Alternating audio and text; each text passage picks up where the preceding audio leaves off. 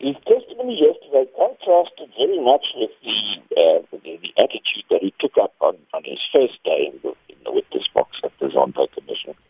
On the first day, he was very defensive and seemed to be taking up the attitude, who me? Why am I here? But yesterday, after the taped conversations were played, he became a little bit more contrite, but only went so far as to admit to name dropping. Elvis, I want to suggest to your listeners that if it's true that he was just name dropping, it is highly improbable that those who dropped had their names dropped by him would honor him and promote him to the post of ambassador to the Netherlands. I think it would be more likely that the president at the time, Jacob Zuma, would have been angry that his name had been used in vain in order to get favors for the Gupta family, and Mr. Kolani would not have been sent to the Netherlands as our country's ambassador there.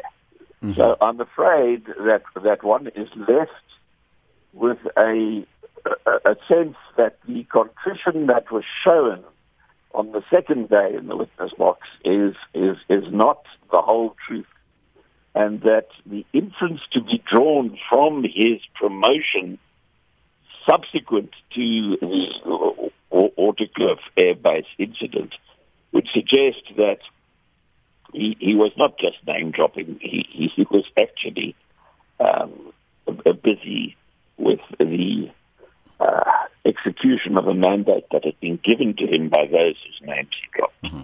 A number of questions are asked by our listeners, and we are asking them, does Bruce Kolawani's testimony exonerate the former president, Jacob Zuma, from this controversial Waterkloof Gupta plane landing saga now that he's done so yesterday? Your thoughts? Well, I'm sure that the president, when he comes later this month to the Zondo Commission, will be asked the simple question, if your name was dropped without authorization and without your knowledge in order to get the Gupta landing organized, why did you promote the person who used your name in vain in this way? And I'll be very interested to hear what the answer to that question is, because I think that a truthful answer to that question would be, well, actually,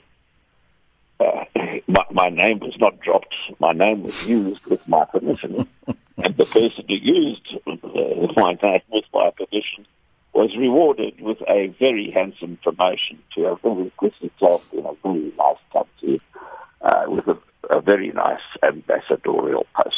Well, the former president could also retort that he didn't know. He also only found out now from the commission when the testimony was led. He may well say that, and then the question is whether the skills of the advocates there will be able to make them as contrite as Mr. Kolawani became yesterday.